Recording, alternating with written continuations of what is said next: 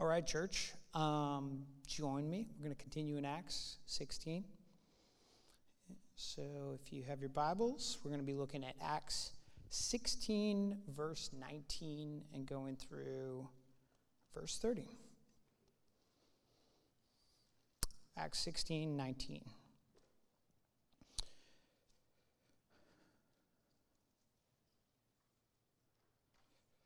But when her owners saw that their hope for gain was gone, they seized Paul and Silas and dragged them into the marketplace before the rulers.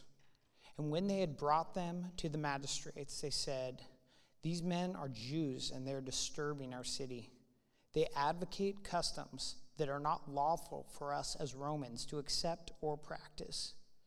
The crowd joined in attacking them, and the magistrates tore the garments off them and gave orders to beat them with rods. And when they had inflicted many blows upon them, they threw them into prison, ordering the jailer to keep them safely. Having received this order, he put them into the inner prison and fastened their feet in the stocks. About midnight, Paul and Silas were praying and singing hymns to God, and the prisoners were listening to them. And suddenly there was a great earthquake, so that the foundations of the prison were shaken. And immediately all the doors were opened, and everyone's bonds were unfastened. When the jailer woke and saw that the prison doors were open, he drew his sword and was about to kill himself, supposing that the prisoners had escaped. But Paul cried out with a loud voice, "Do not harm yourself, for we are here." And the jailer called for lights, and rushing in and trembling with fear, he fell down before Paul and Silas. Then he brought them out and said, "Sirs, what must I do to be saved?" And this is God's word.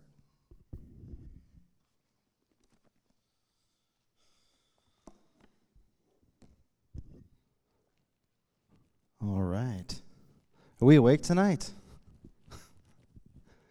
Yeah. No. The coffee got out late.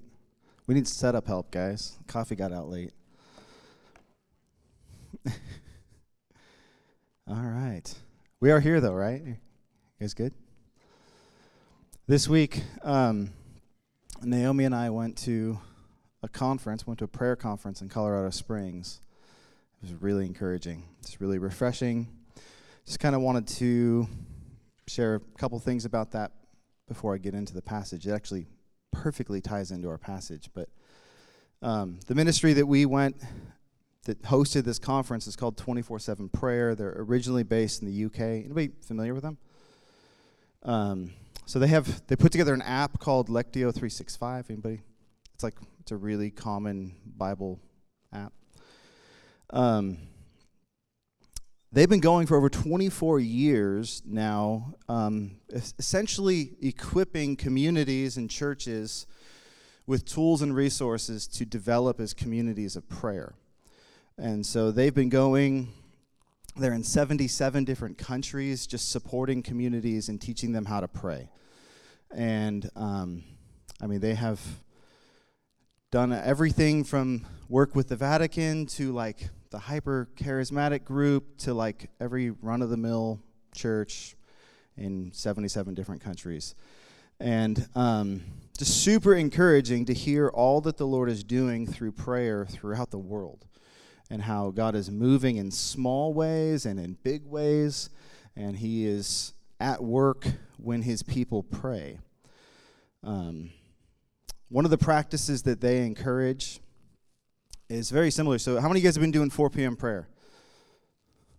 Yeah? So we have this thing we've been doing here where we have an alarm set on our phones, and we pray for refuge at 4 p.m. They encourage this practice of 3 times a day prayer. And I know Nikolai has been doing this, actually, I think. And it's not a new thing. This has been happening in the church since the beginning. But morning, midday, and evening prayer. And I just love the structure. I just want to share this. The structure that they do this around. In the morning, they encourage you, wake up, pray the Lord's Prayer. Super simple. Pray through the Lord's Prayer a couple times. Let it speak to you. Noonday, midday, stop what you're doing, take a minute and pray for the lost. Maybe you're at work or wherever you're at. Pray for those that you can see around you and just take a minute to pray for the lost. They shared so many stories of people who practice that. Noonday prayer, take a minute, pray for the lost. So shared the story of this guy who had been doing this for weeks, praying for his neighbor. And randomly, after weeks of doing this every day, just praying for his neighbor comes up and asks him, "Hey, can you tell me about your faith?" Unprovoked, just asked him. Those sort of stories. Or another couple that had been doing this praying. They were the only Christians in their family, and they'd been praying for their siblings to come to faith. And after weeks of them praying, eventually, actually they ended up asking them for prayer, and then there was answers to prayer, and then they ended up coming to faith. So it's just really cool stories of the way the Lord uses this in simple ways. It's not complicated. It's super simple. Then evening prayer centered around gratitude, and just so good just to take a minute in the evening and just reflect and thank the Lord for what he's done in the day. Just good habits, good rhythms. We've been discussing, as the elders and family meeting that we had several weeks ago now, thinking about all that the Lord is doing in this community, all that the Lord is doing and leading us, where we're going. And one of the things that we have been emphasizing and wanting to continue to emphasize is prayer. I mean, that's part of the reason we went out to this conference. And I'm more convinced now that prayer is absolutely essential. I mean, obviously it's essential. But prayer is one of those things that, we take for granted. I think as Christians, we almost, as we get into our faith for enough time, it becomes like breathing or something, and sometimes we can forget about it and we can neglect it.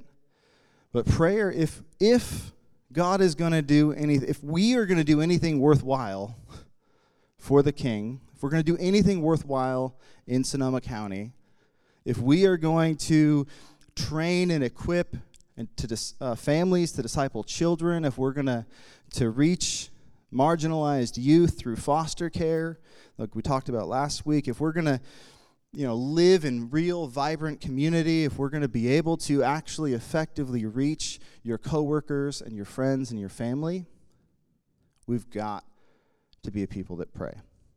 We have to figure this thing out. We have to find a way to be a people built around prayer and worship.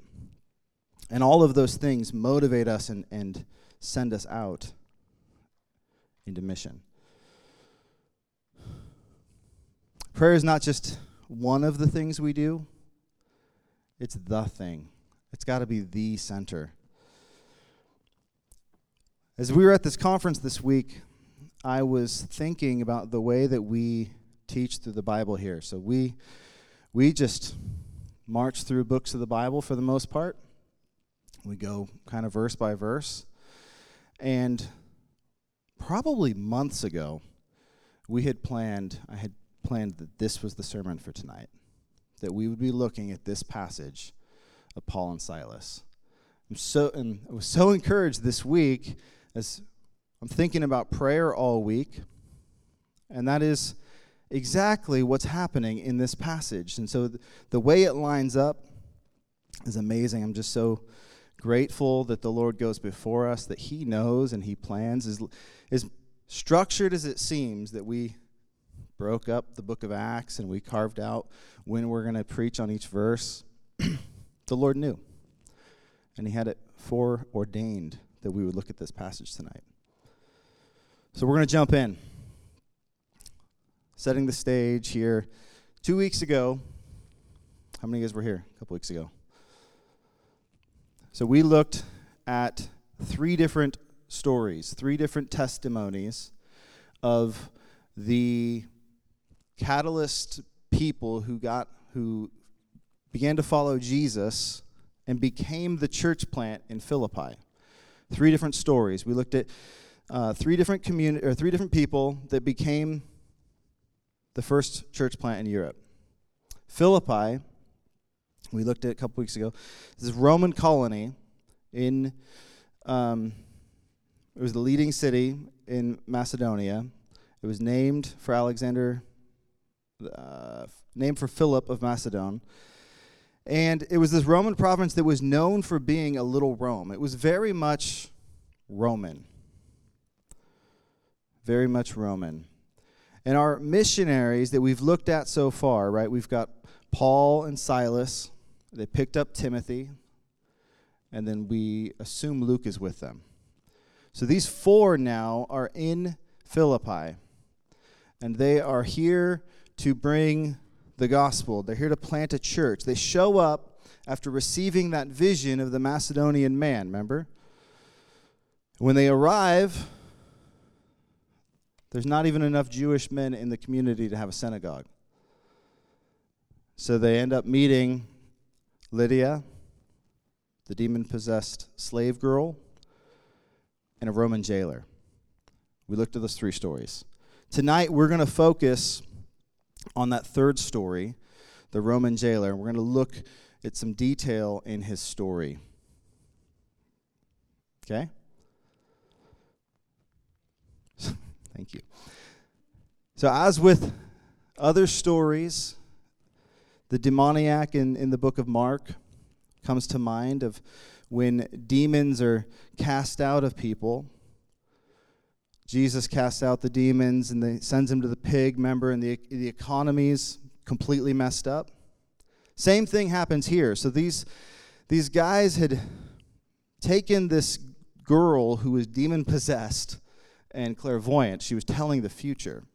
And they had monetized it. They were using her ability and monetizing it. And when Paul got irritated, you guys remember the story? He got a little irritated, a little grumpy. And he cast the demon out of this little girl. All of a sudden, they've lost their ability to profit off of her. They've lost their ability to make money. And so they're angry, and they bring false charges against this missionary group. They accuse them of things that are not true.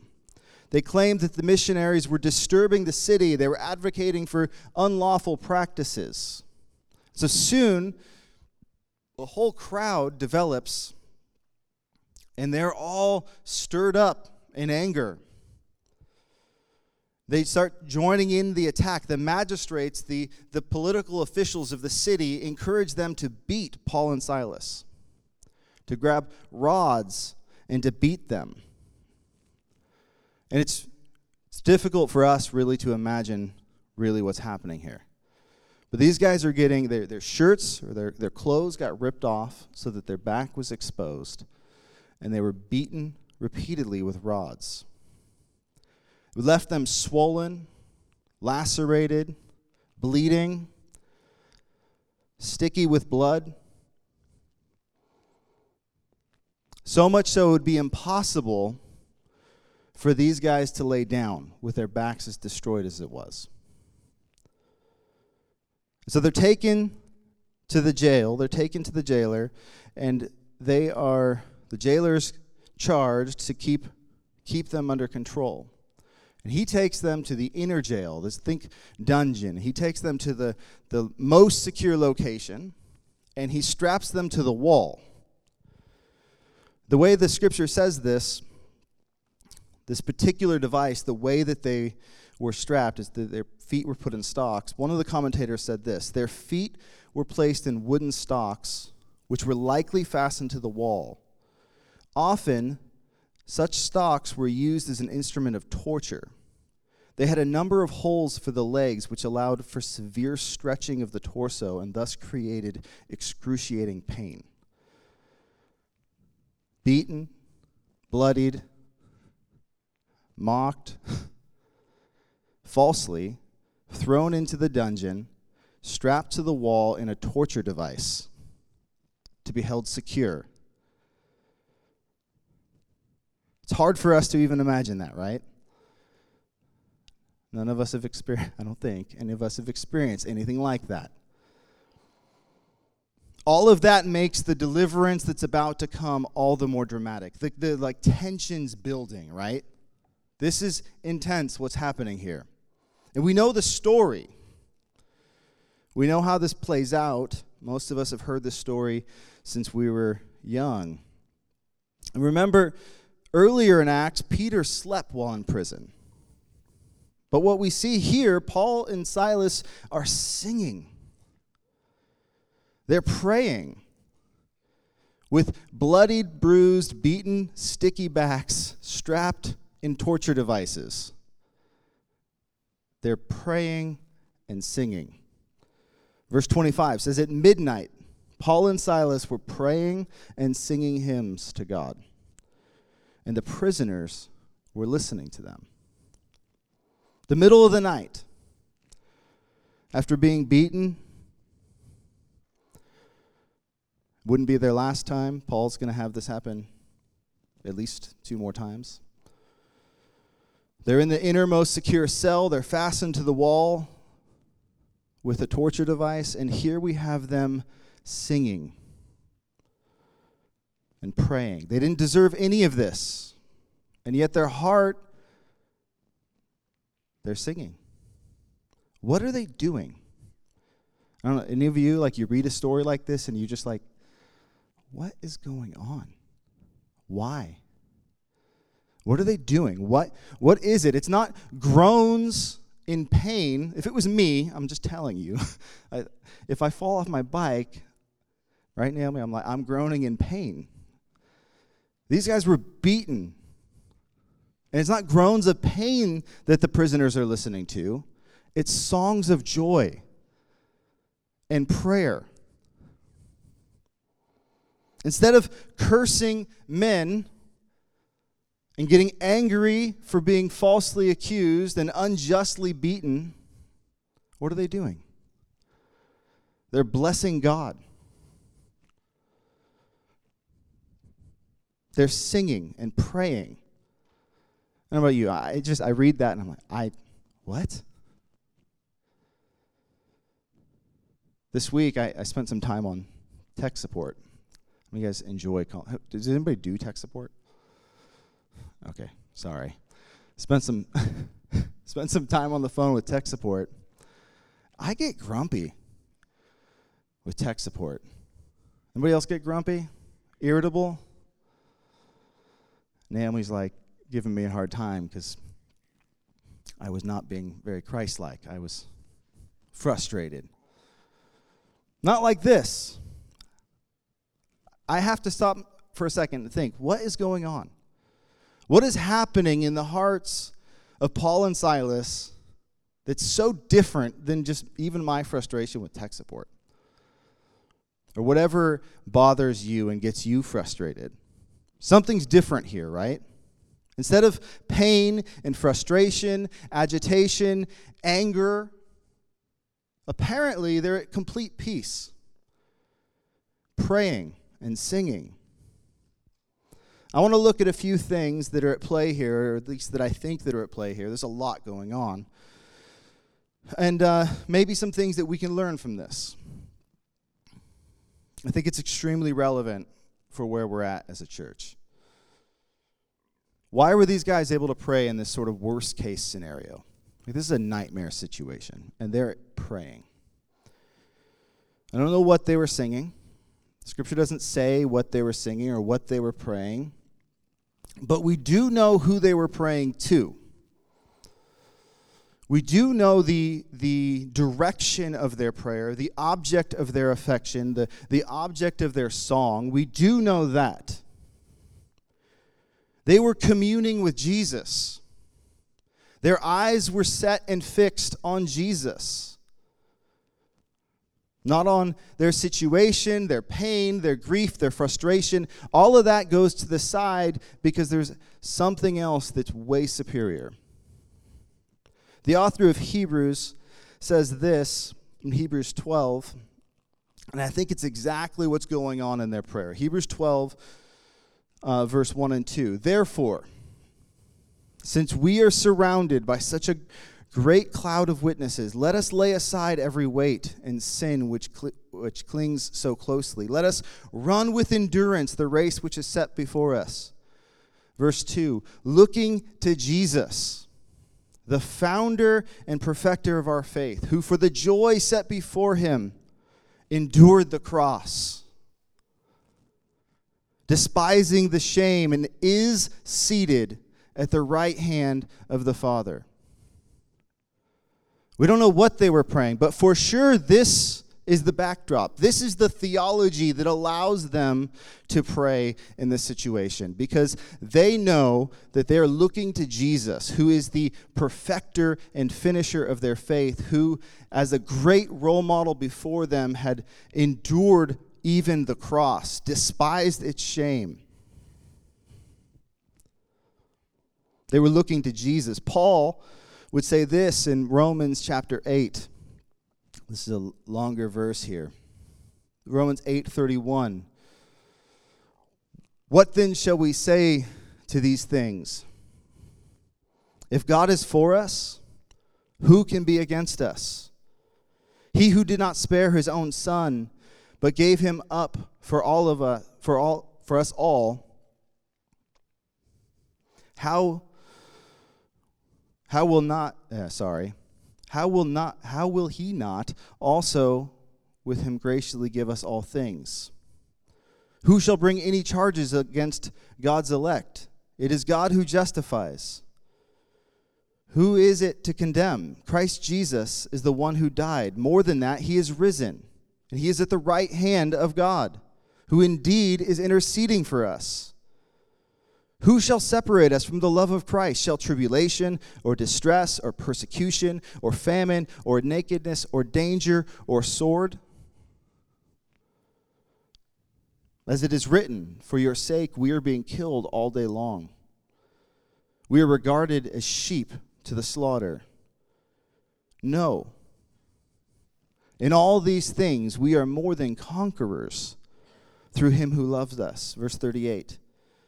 For I am sure, this is, I think, what allowed Paul to do this. For I am sure that neither death nor life, nor angel nor ruler, nor thing present nor thing to come, nor power, nor height, nor depth, nor anything else in all creation will be able to separate us from the love of God in Christ Jesus our Lord. I don't know what Paul was praying, but I know that's the theology that allowed him to endure it. Colossians 3. There's a lot of scripture here, you guys okay? Colossians 3, 1 through 4. If then you have been raised with Christ, seek the things that are above. Again, that same idea. Look to Jesus. Seek the things that are above, where Christ is seated at the right hand of God. There's that theology. There he is. He's not moving. He's seated at the right hand of God. Set your minds on things that are above, not on things of the earth. For you have died, and your life is hidden with Christ Jesus, Christ in God. When Christ, who is your life, appears, then you also will appear with him in glory. That's the theology that allows you to sing and pray in a worst-case scenario. With your eyes set on Jesus, lifted up above the circumstances and situations that so easily bother us. The things in your life that so easily cause frustration, maybe even justified.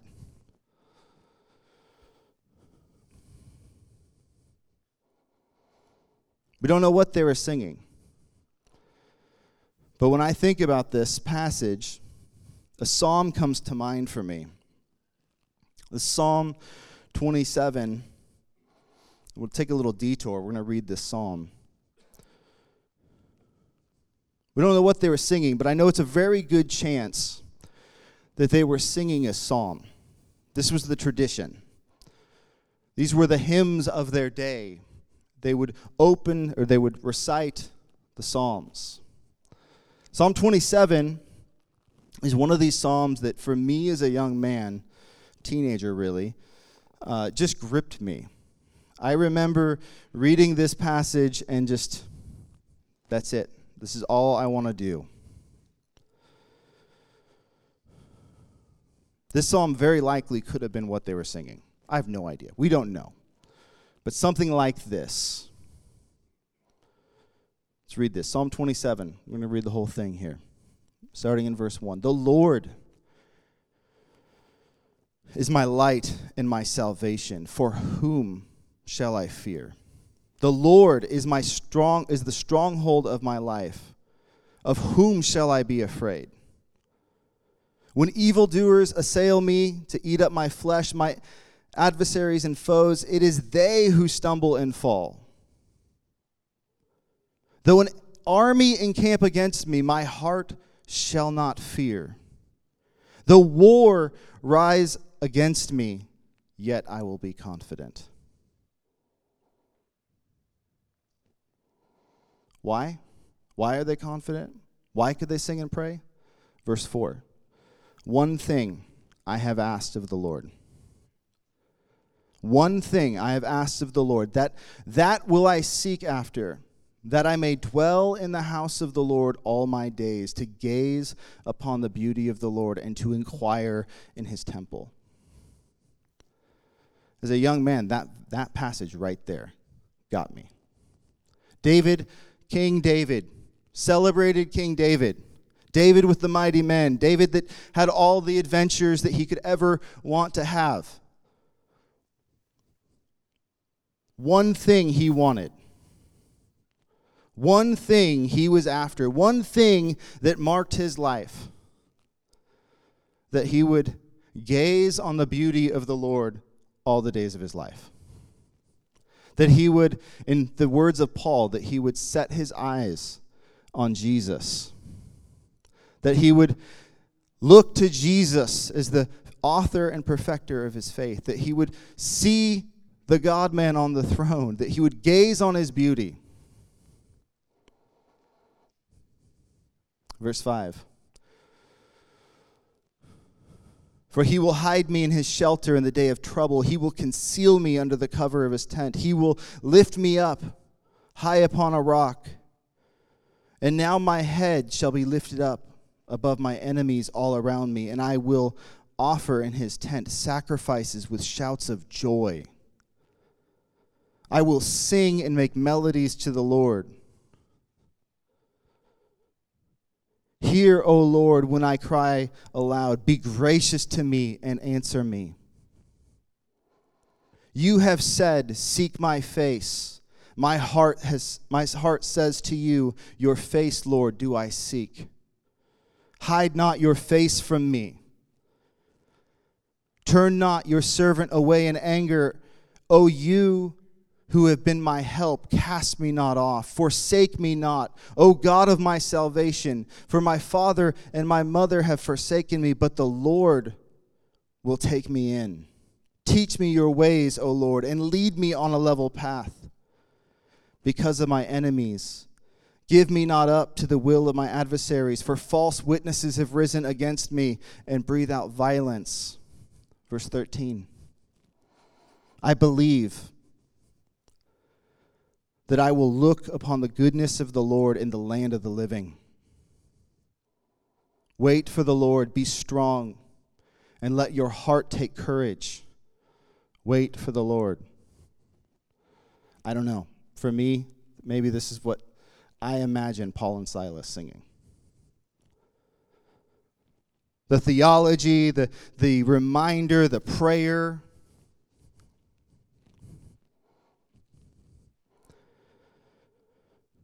They weren't the first ones put in this situation, Paul and Silas. David is articulating a very similar situation, falsely accused and adversaries pursuing him, rejected by his family.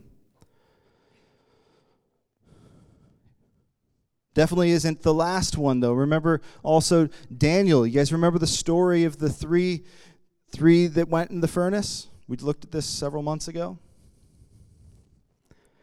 Daniel chapter 3. The three friends, Shadrach, Meshach, and Abednego, they answer the king and they say this, O Nebuchadnezzar, We have no need to answer you in this matter. If this be so, if you're going to throw us in the furnace, our God, whom we serve, is able to deliver us from the burning fiery furnace, and he will deliver us out of your hand, O king. Verse 18. But if not, be it known to you, O king, that we will not serve your gods or worship the golden image that you have set up. Worship was at the heart of that matter, just like it was for King David and just like it is for for Paul and Silas. They're surrounded. Remember this great cloud of witnesses in Hebrews? Paul and Silas are surrounded by this great cloud of witnesses, these stories throughout history of men and women who have done just like they are, beaten, falsely accused,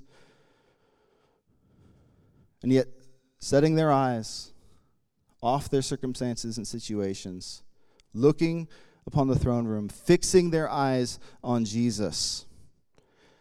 He is the one thing that matters. He's the object of our affection. He's the vision that we need. It's all about Jesus. What gave them fortitude to pray and to worship in the midst of way worse situations than you or I will ever find ourselves in, likely? They had a vision of Jesus. They were captivated by a picture, an idea, a theology, a concept, an experience with the living God. Can you imagine Paul remembering the encounter he had on Damascus, remembering how God had showed up and shown himself as faithful over and over and over again, strengthening himself and encouraging himself? This one thing we want, God, to behold your beauty.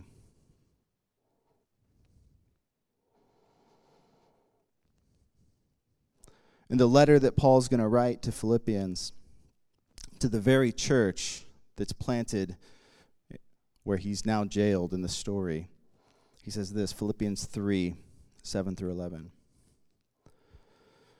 Whatever gain I had, I counted as loss for the sake of Christ. And indeed, I count everything as loss because of the surpassing worth of knowing Christ Jesus, my Lord. For his sake, I have suffered the loss of all things and count them all as rubbish in order that I may gain Christ. You see a common thread here? Like 5 different epistles, Hebrews, Daniel, the Psalms. They have a vision that's higher than their situation.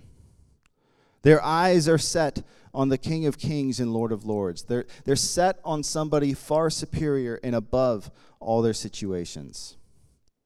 And when they see him, when they remind themselves of who it is that they serve and who it is that's sitting at the right hand of the Father, forever living to make intercession, like Jesus is actually praying for you. He's making intercession for you. Everything changes. Your circumstances and situations change when your perspective is lifted higher. When you get a glimpse of him and his purposes and his plans and what he's trying to do through your life and through the situation. If we can just get a glimpse, if we can remind ourselves as Jesus talked to the church in Revelation, if we can remind ourselves of our first love. If we can just remember the beauty of the one that we serve, nothing would be the same. And that's why we pray. That's why we worship. To remind ourselves. We pray that he would reveal himself to us. That he is faithful, he is just. So Paul and Silas are in prison. Instead of growing cynical and angry, they're lifting their eyes to Jesus. They're singing and they're praying, which is mind-blowing. They had seen something beyond their situation.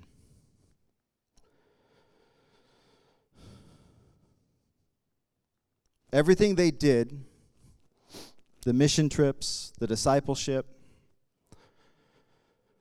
the endurance of all of these things, the teachings, the countless teachings in the synagogues, the endurance of the beatings, the dealing with false accusations, all of that, the shipwrecks, imprisonments, all of the list that Paul lays out, all of that was with one thing in mind. Jesus is worthy. He's worth it all. It's all about Jesus. Everything we do is for his glory and his name. So they pray, because prayer was the way for them to commune and connect with Jesus and brought everything into proper perspective. So once again, they set their eyes on him, and it brings everything into perspective. They realign their circumstances with a reality that is unseen. This week at the conference, one of the teachers said this thing that I think is very telling. He said that we live in a world without vision. We live in a world that's aimless. It's you do you. And as long as what you're doing doesn't bother me, we're all good. There's no collective vision, no common goals. It's you do you. Don't tell me what I have to do. He also said this. He said, the primary symptom of a life without vision is cynicism. And I thought this was really good. Cynicism is, as he said, it's the water that we swim in. Our culture is very cynical. Cynicism is the default posture of unbelief, and there's a difference between cynicism and skepticism. I think that's important to point out. Skepticism, skeptics want to believe. They want to trust God. They want to believe. They just need some help. That's okay. Cynicism is completely different. A cynic doesn't want to believe. The default posture of cynicism is unbelief. The core goal of being cynical is to lower the expectation to something that's manageable. The core desire of a cynic is to get joy by lowering your level of disappointment. So we lower the level of disappointment. We say, I'm not going to ask for anything that I can't see or imagine. I'm not going to look past the reality of where things are at. And we lower expectations of what God can do and what community can look like so that we're not disappointed. It's a way of trying to find joy that never actually works. I'll give you an example real quick. I'm running out of time. Scripture teaches us that God is our provider, right? It's one of his names in Scripture. He's a good father, Jesus says. He wants to take good care of us. But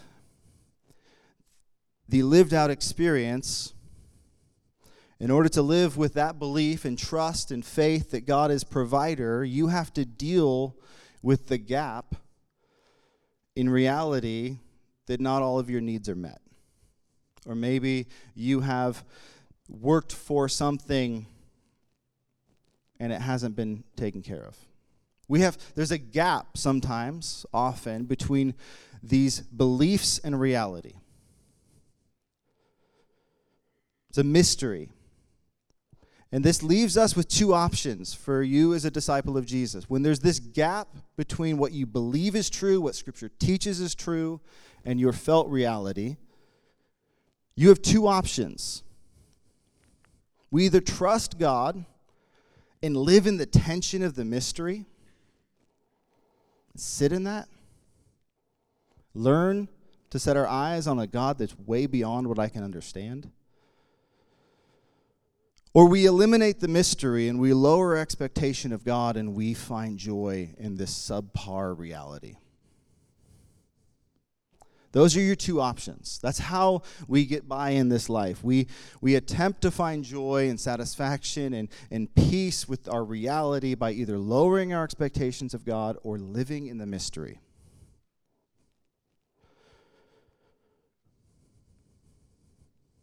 We either risk everything, put everything on the table, and trust that God is faithful, even though he's mysterious, and we don't understand him, and his ways are beyond our ways. Or we completely lower the bar, and we believe less, and we minimize our disappointment. That's not the way of Jesus. That's not how discipleship works. Cynicism is a threat to your discipleship. If you find yourself treading in cynicism, that's not going to help build your faith. There's this quote, I'll read this, from David Brooks. He's a New York Times columnist. He said this: "We are all fragile when we don't know what our purpose is, when we haven't thrown ourselves with abandon into a social role, when we haven't committed ourselves to certain people, when we feel like a swimmer in an ocean with no edge. If you really want people to be tough, make them idealistic for some cause. Make them tender for some other person.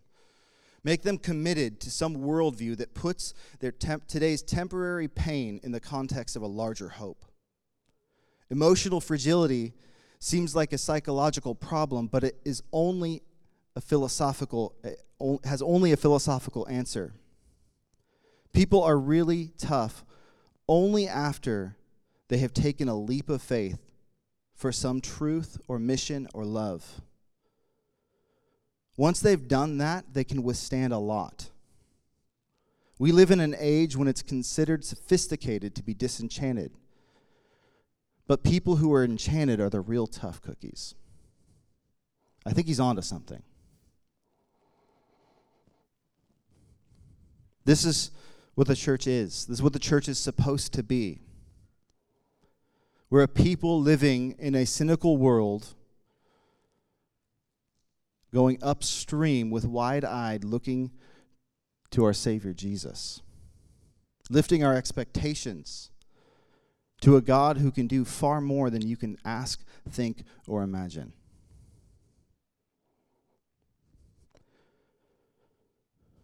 We're a people, the church is a people so captured by a vision of Jesus that it drives everything that we do. This is what allows Paul and Silas to pray and worship in the midst of all of that. This is what we need here as a community of discipleships. As a community of disciples. We need a vision of Jesus. That doesn't mean being naive and ignoring life situations. Paul and Silas aren't ignoring the fact that they're in prison.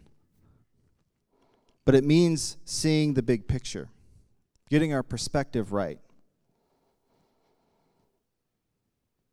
This is the gospel questions. Who is God? What has he done? Reminding ourselves, who is Jesus? What has he done? What is possible for him? Can you see him? Can you put that in your mind's eye? Can you imagine? Can you see his beauty, his glory?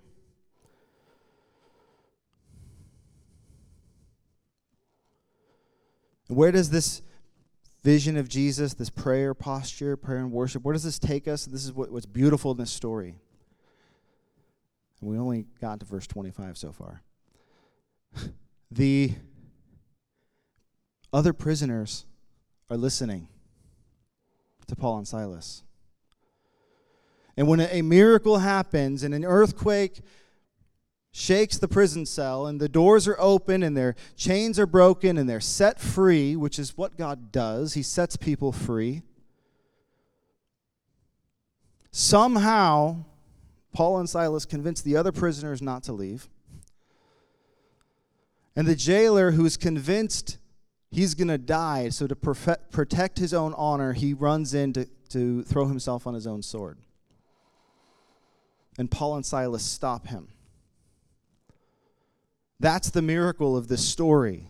Paul and Silas, who were beaten falsely, thrown in jail, falsely accused, strapped to a torture device.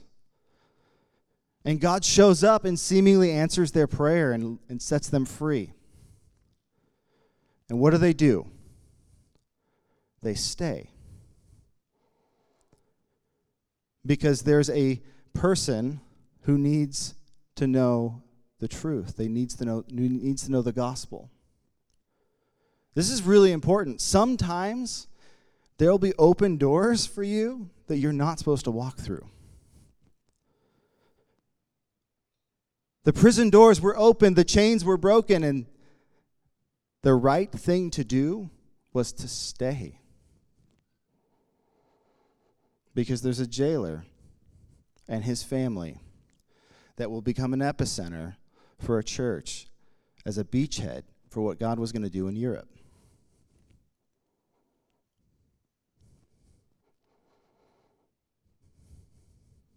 So they stayed. Jailer comes in and he asks the question. He says, "Sirs, what must I do to be saved?" What must I do to be saved? We looked at this a couple weeks ago. The amazing thing here is that they, not only do they present the gospel to this guy, he cleans their wounds, he cares for them, he invites them into his home. The guy who was probably beating them the day before, for sure strapping them into a torture device, is now considering them brothers. And that's the church. That's the way this works. That's the way the family of God works. The rest of the story is amazing. I don't have time to get into all of it.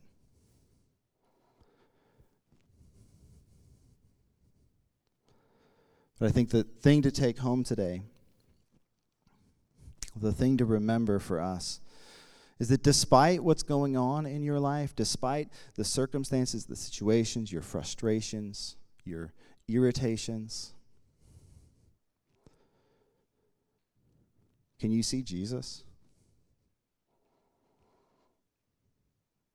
Where is he at? Can you lift your eyes above your circumstances and your situations to see the perspective from him sitting at the right hand of the Father, forever living to make intercession? Like, he cares about your needs way more than you do.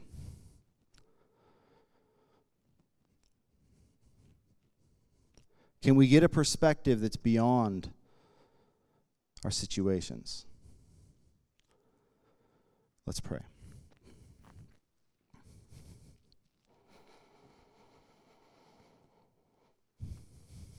Father, I thank you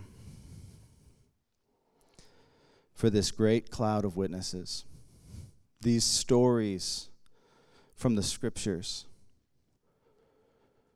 of men and women who were captivated and enchanted by something beyond themselves. God, I pray that that would be the truth for us in this family, that in this community, that we would be a group of people so gripped by the beauty and the majesty of King Jesus, that we would lift our eyes off of our situations, our circumstances, and our environment, our frustrations with coworkers and family, our sicknesses, our debts. We would look to Jesus, the author and perfecter of our faith, that we would set our eyes on King Jesus, who is seated at the right hand of the Father, forever making intercession for us. Jesus, help us to see you in your glory. I pray that you would remind us of that first love, our first glimpse of King Jesus. God, help us to remember. Help us to follow you and to serve you, to walk in your ways, despite what comes. In Jesus' name.